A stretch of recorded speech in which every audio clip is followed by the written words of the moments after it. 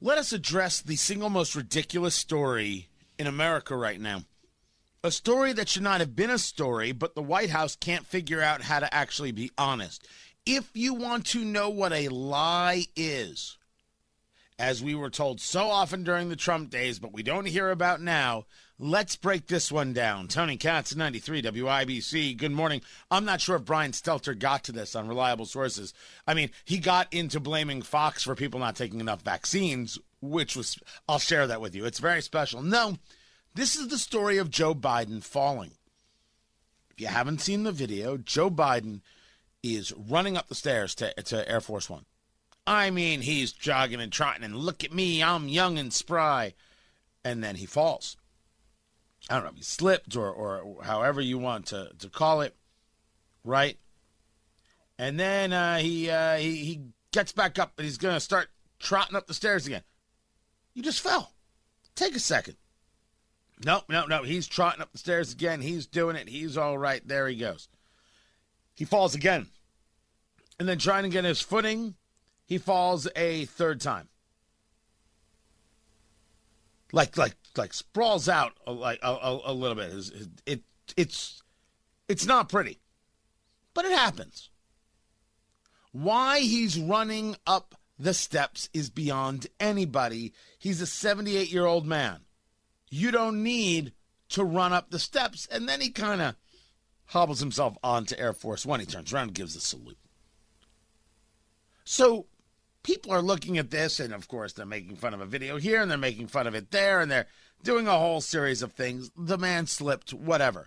They are noticing, rightly, that Donald Trump once walked down a ramp slowly. Like it was a ramp, and he was just taking his time with it. Right? And they said, this could be a sign of a physical impairment. Maybe he's not prepared to be president of the United States. It was crazy. It was crazy. Hillary Clinton physically had to be helped into vans. She couldn't walk. She has slipped down everything under the sun. And no, if you talked about her mental capacity, they said, how dare you? The man slipped because he was trying to act too young. You're not that young, President Biden, just so we're clear. Enter the White House. And what did the White House say? The White House blamed the wind. They said he slipped and fell on the stairs of Air Force One because it's pretty windy outside. With his deputy press secretary saying, I almost fell coming up the steps myself. If the president of the United States can't stand up to the winds, he can't stand up to China or Russia or Kamala Harris. This is a terrible thing to say.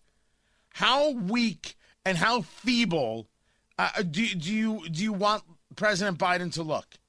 Because if you are blaming the wind, he looks weak and feeble. The man slipped because he was running, and he has to recognize that he's 78. If my 83-year-old father ran up a flight of stairs, I'd be like, oh my gosh, he's running. He's running. Somebody get a camera. But that's never going to happen. It's just not the way the man works. There's nothing wrong with that. That's what happened. Joe Biden wants to convince us all that he's young and spry, and he's not. Mainly because he would have to use the word spry. But don't blame it on the wind. You look ridiculous. The last person to blame it on the wind? Eric Swalwell. Nah, he's the one who broke it.